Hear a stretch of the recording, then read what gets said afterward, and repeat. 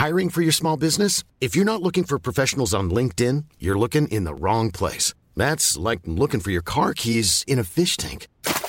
LinkedIn helps you hire professionals you can't find anywhere else, even those who aren't actively searching for a new job but might be open to the perfect role. In a given month, over 70% of LinkedIn users don't even visit other leading job sites. So start looking in the right place. With LinkedIn, you can hire professionals like a professional. Post your free job on linkedin.com/people today.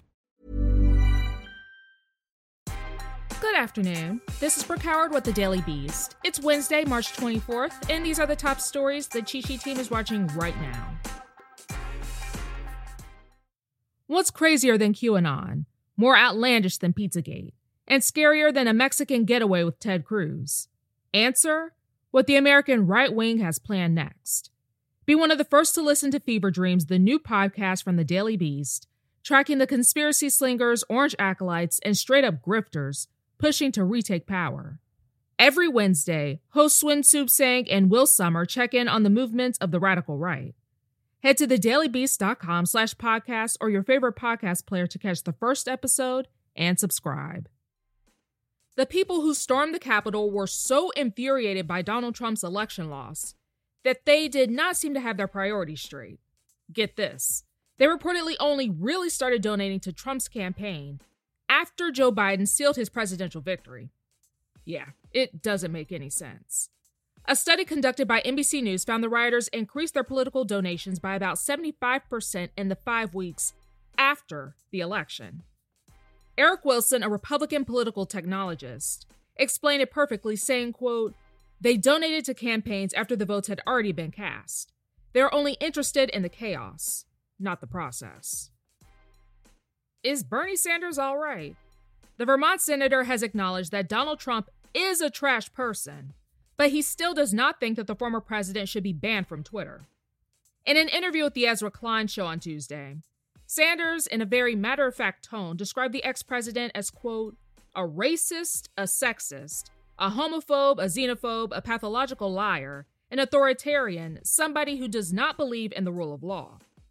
However, the senator added that he does not feel comfortable that Trump is no longer allowed to, quote, "express his views on Twitter."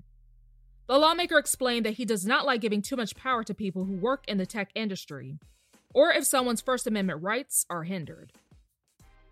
Red Lobster may have to change its name in the future. Environmentalists are on a mission to save the right whale, which has been endangered since 1973. To prevent the whale from becoming extinct, the U.S. government proposes getting rid of vertical fishing lines from the Gulf of Maine by 2030. The National Oceanic and Atmospheric Association says that one of the major factors that's hurting the right whale population is entanglements, due to when a whale is caught up in fishing gear. But the state of Maine has argued that a change in their fishing methods goes too far and would eradicate the state's lobster fishery. Maine Governor Janet Mills wrote a letter to the federal government to find another solution, and even claimed that the current plan would damage the state's culture. The pups are back. President Biden's dogs, Major and Champ, have returned to the White House after temporarily being sent away after one of the dogs reportedly bit a Secret Service agent 2 weeks ago. Explaining the bite, White House Press Secretary Jen Psaki said that Major, quote, "was surprised by an unfamiliar person and reacted in a way that resulted in a minor injury to the individual." As the first shelter dog to live in the White House, Major has been described by the president as a sweet dog and that he, quote, "moves to protect." Following the incident, both he and Champ were sent back to Biden's Delaware home to meet with a trainer who helped Major adjust to his new environment. That's all for today. Check back every weekday morning and afternoon for more of the news you need to know. Find us wherever you listen to podcasts.